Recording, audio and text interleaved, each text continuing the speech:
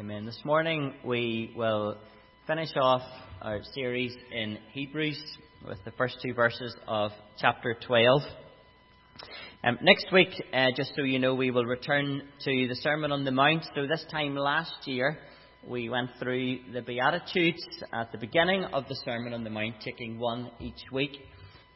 Over the next kind of term to the end of December, I hope to just follow through the rest of the Sermon on the Mount from Matthew 5. This morning, let's turn to Hebrews chapter 12, and we'll read the first two verses together.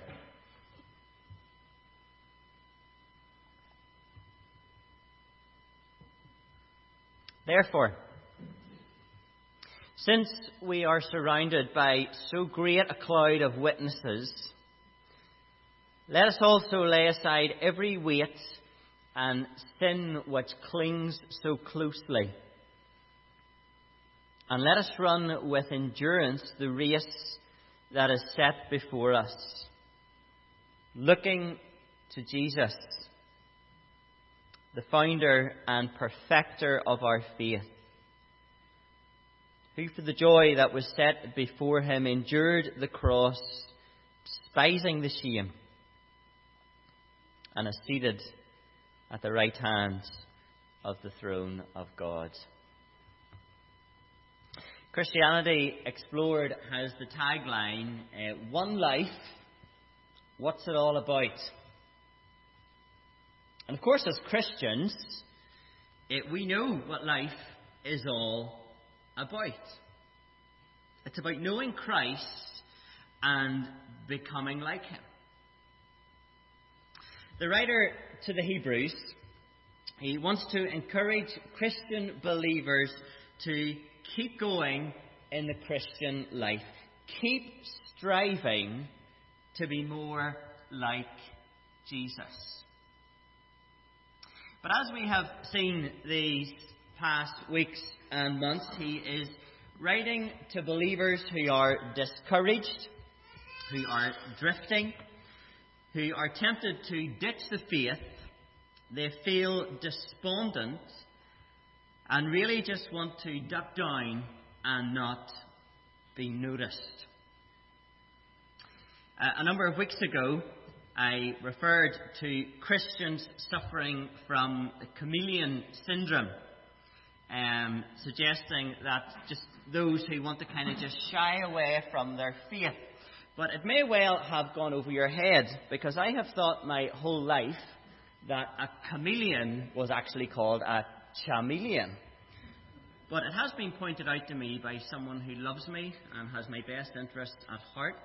So I do know it's now chameleon. But however, these are weary Christians, and the writer wants to encourage them to keep going.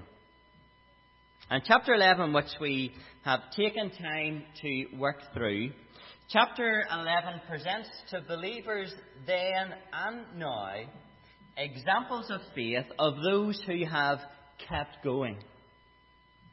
And here, these first couple of verses of chapter 12, they really bring this whole section to a conclusion, to a climax. And the writer here refers to the Christian life as a race. And the language he uses suggests it's really more of a long-distance marathon that involves struggle. In fact, the word here for race is used other times in the New Testament to refer to toil and struggle. These believers, they have known struggles themselves and sufferings. We saw at the end of chapter 10, they have been afflicted, they've been mistreated, and they've been shamed because of their faith in Christ. And if they want to continue running this race, if we today want to continue running the race, then I believe there are three things that we need to do from these first two verses in chapter 12. We need to look to those who have gone before. We need to look to ourselves, and we need to look to Jesus. So firstly, look to those who have gone before. Start at verse 1.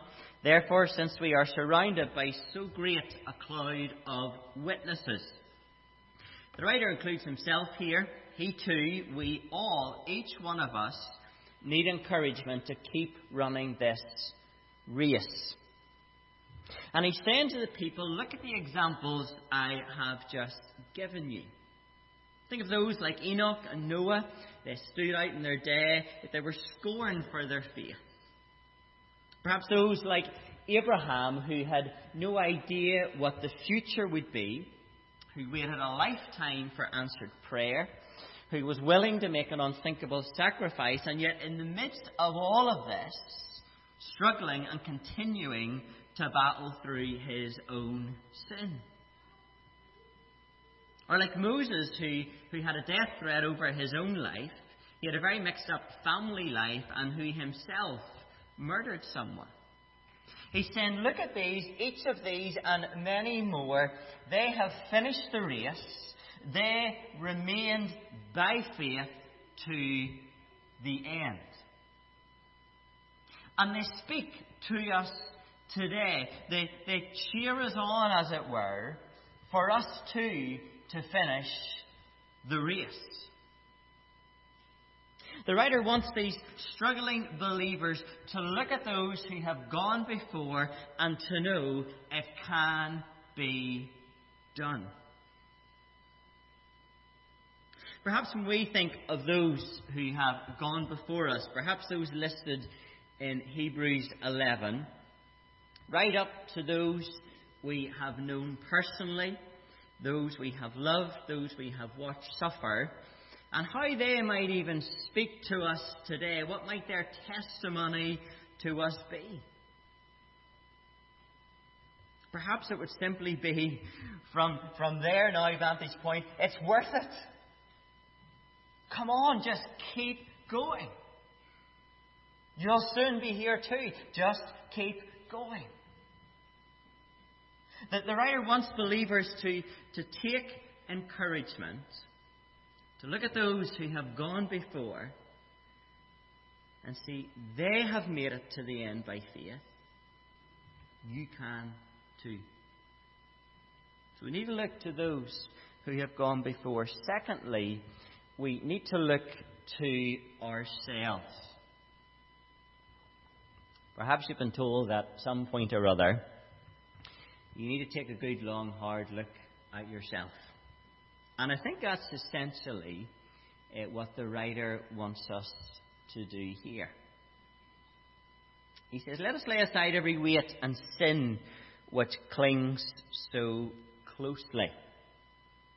At this time it was common for athletes to run naked and barefoot so nothing would hinder them from the race. And the point the writer is wanting to make, we need to look at ourselves and lose everything and anything that might hold us back or distract us from running the race. So I want to ask, what is weighing you down? What holds you back? What is distracting you from fully engaging in this race, following Christ, becoming like Him? Perhaps it's a friendship or another relationship, and you just know the conversation is never focused on Christ. Perhaps it's your own ambitions, perhaps work goals, financial goals, house goals, fitness goals. All of this just seems to take up so much time and focus and thought. Perhaps it's a desire to be recognized or liked or to be popular. All taking your time and focus away from running the race. Perhaps you feel crippled with the guilt of past sins, and this seems to just hold you back from running the race. We're to lay aside every weight and sin which clings so closely. The focus here is clearly sin. One writer makes the point. He says, it is not persecution, but sin that hampers the running. It is not suffering, but sin that hinders us from running this race. It is not difficult or unfortunate circumstances, but sin that hinders us from running the race. So if we are serious about running this race, we've got to look at ourselves and get rid of sin. You see, what is the race all about? It's about becoming like Jesus. Sinless perfection in the end. So we need to get rid of sin. Sin that clings so close. Other translation says sin that easily entangles or ensnares us or slows us down.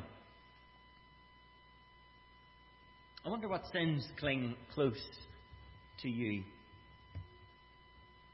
Or what sins are you addicted to? I think when we think of kind of being addicted to sin, we think of those perhaps highlighted addictions. And we'll think, well, I'm not addicted to sin. I do sin, but I'm not addicted to sin. You think you're not addicted to sin? Okay. Well then, just stop being unjustly angry. Or just stop holding on to that bitterness. Or just stop speaking unkindly to others, about others. Just stop putting yourself before others. See? We're all addicted to sin. So take time. Take a look at yourself. It may even be helpful to write down what is distracting you, what's holding you back from running the race. So we lay aside every weight and sin, and then let us run with endurance the race that is set before us. We've got to run the race that is set before us. Do you know, we don't write our own stories. Isn't that true? We are given a story. We are given a path, a race to run by God. And that is God's way of sanctifying us, making us more like Jesus. Now, of course, many of us wouldn't choose the path we've been given. And I really think the only way to finish the race is to simply keep going. And I think that's the sense here of enduring the race. I try to go to the gym early mornings on weekdays. And of course there are days I feel like it, and there are days I don't. There are days I feel like I'm making a lot of progress. There are other days it feels like one step forward and two steps back. And I follow a few fitness people on Twitter, and of course they'll all have different advice and strategies for whatever your desired goal may be. But there's one common thread that comes through with each person, and that is just show up. No matter what you feel like, just turn up and do something. And so I really think the Christian race is a bit like that. Because if we're honest, there's days we will feel like it, and there are days we won't. There are days we will be so motivated, we'll be bouncing, ready to live for Christ, and there are days we just want to pull the pillow over our heads. There are days we'll feel we're making progress, and there might be days we're asking ourselves, am I even a Christian?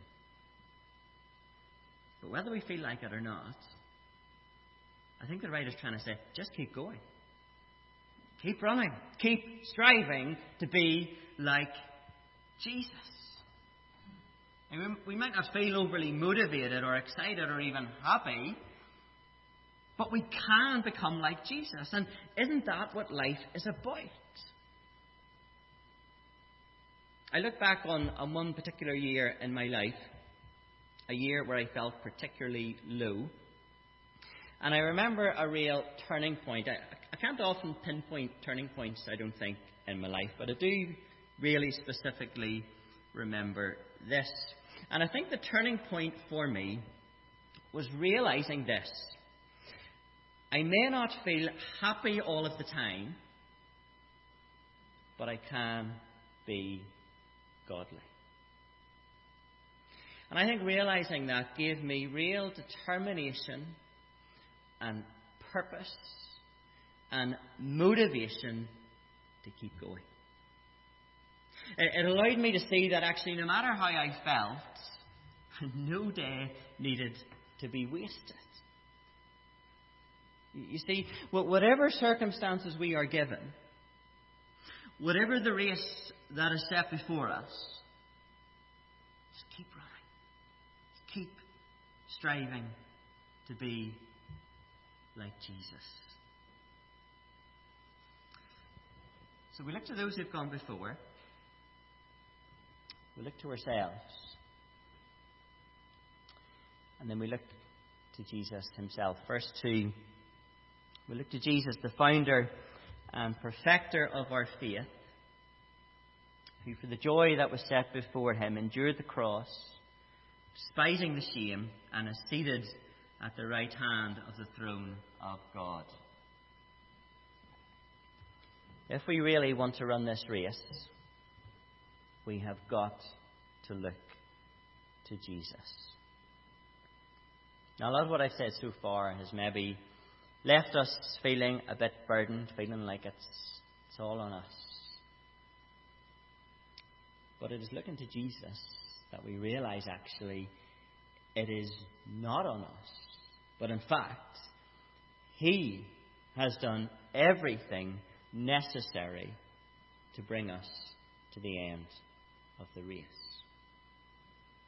Jesus lived a life of sinless, perfect obedience before God. He died on the cross, paying the price for our sin. He rose again, proving his payment was sufficient. And he returned to the Father's side where he sits at his right hand, proving his work on our behalf was in fact perfect and complete. And he's poured out the Holy Spirit upon us that we might be empowered for the race that God has set before us. You see, our beginning, our continuing, and indeed our completing this race is completely dependent upon Jesus Christ. You see, we can look at all these examples of faith in chapter 11 and we can think, well, I just need to have their faith. I just need to muster up a little more. I just need to be a little stronger. Every example we read is one who Jesus has kept to the end. The late Tim Keller once said, this is good, he said, if you're falling off a cliff, strong faith in a weak branch is fatally inferior to weak faith in a strong branch. See, salvation is not finally based on the strength of your faith, but the object of your faith. And so it's important to see that as we struggle on in this race, the key thing is never the strength of our faith, but the object of our faith, that is Jesus Christ. We must look to Jesus. As we strive to lay aside every weight and sin, we look to Jesus, our perfect example. the one who lived without sin, the one who died to take sin's penalty, the one who rose again breaking sin's curse. And the very power that allowed Jesus to run his race to defeat sin and death is the power he has given to us to run our race. Paul tells us very clearly in Romans 8, it is by the Spirit of God that we put sin to death. We've already made clear on this race we continue to sin. We continually battle and struggle against sin. And we said that guilt can often hold us back and distract us and cripple us at times. I wonder when you sin, do you ever play that sin over in your mind? Sometimes this can last. We can do this for days. We can do it for weeks. We can even do it for years. We play it over. We replay it. And then we feel regret and shame. It can really halt us from running this race. I think there are many different ways we can respond to guilt. We can just give up, thinking, it's easier just to bow out of the race and not try anymore. Or we can make a resolution to do better. Perhaps it's a sin we've repeated many times. And when we feel guilty again, we resolve, right, I will never do that again. But then when we do it again, we feel even more guilty. And I know this is so often my pattern. Or perhaps we compare ourselves to others and think, well, I'm not actually that bad compared to this person. Or perhaps we think, well, I'm absolutely terrible because, well, that person that goes to church, they would never, I just know they would never do what I've just done. We can label ourselves a victim and wallow in self-pity about the guilt that we feel. Or we can look to Jesus. You see, the reason we feel guilty is because we are guilty. We have sinned against God, and yet we know the only way to deal with our sin is through the death and resurrection of Jesus Christ. You see, the way to deal with guilt, it's not to give up running. It's not to resolve to do better so we don't feel guilty again. It's not to compare ourselves. It's not to victimize ourselves. The way to deal with guilt is to look to Jesus Christ, the one who has taken the punishment for our sin and removed guilt from us. Remember, Christ died in our place as a perfect sacrifice. He lives forever in the throne of heaven, ministering. What is Christ doing now? He's ministering on our behalf. John assures us in 1 John 2, when we sin, we have an advocate with the Father, Jesus Christ the righteous. Jesus Christ is there in heaven, presently, pleading to the Father on our behalf. And what is he pleading? He's pleading his own sinless life and perfect sacrifice on our behalf, and that is forever perfectly acceptable to God. Our sin is forever forgiven before God. And so our guilt is forever taken away before God. Because of Jesus Christ, God has declared us not guilty.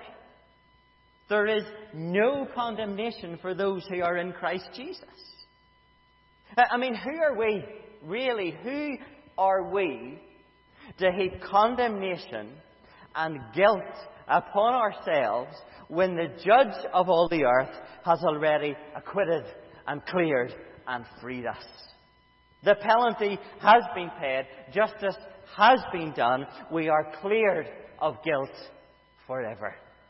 What did we sing this morning? When Satan tempts me to despair and tells me of the guilt within, upward I look and see him there, who made an end to all my sin. Because the sinless Saviour died, my sinful soul is counted free. For God the just is satisfied to look on Him, Christ, and pardon me. You see, we will never find freedom or peace by looking to ourselves. Our only hope of freedom and peace is looking to Jesus. So what do we do when we sin and when we feel guilty? We draw near to God with a true heart and full assurance of faith, knowing our hearts are sprinkled clean from an evil conscience and our bodies washed with pure water. That as we come to God, confessing our sin, recognizing again how much we desperately need Jesus, and as we do that, we realize again just how great a Saviour Christ is.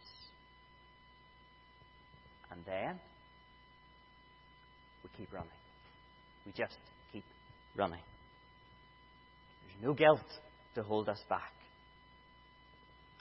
Past, present, or future sin cannot take us off this race. Christ's perfection has brought us onto this race.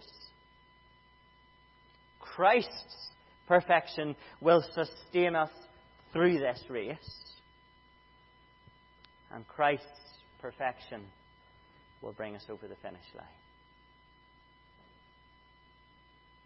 Perhaps you're here this morning and you do not know Christ and the peace that He is able to offer you.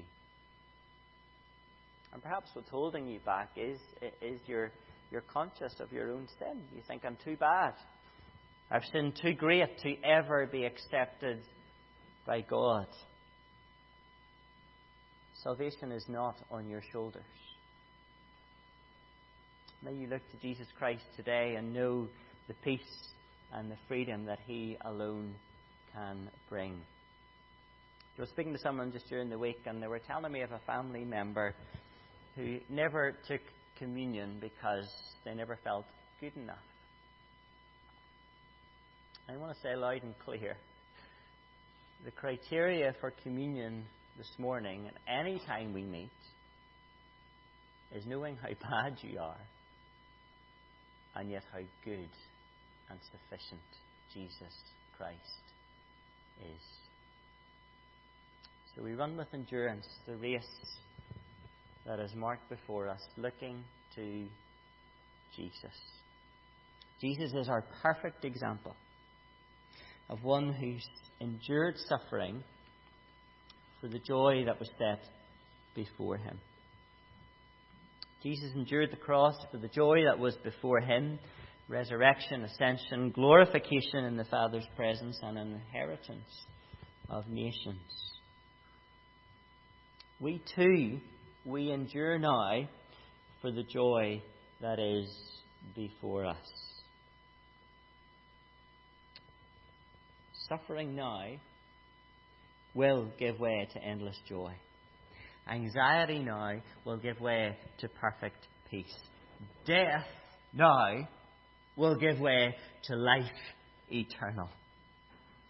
Struggle with sin now will give way to freedom from sin, glorification in God's presence, and joining all God's people to experience full and final salvation. The race feels long. It can be exhausting. And it can often feel like an uphill climb. But it will be worth it. We think again of all those who've gone before us and, in a sense, cheering us on. And I kind of picture in my mind a guard of honour of all the saints who've gone before us. And They're gathered into two lines, like in a V shape, and at the point connecting them all is Jesus. And the saints, they're all looking one way. They're looking to Jesus. They're drawing us to Him. Look to Jesus Christ. We run now looking to Jesus. And when we cross that finish line, what do we get? We get Jesus, our eternal reward and joy. Let us pray.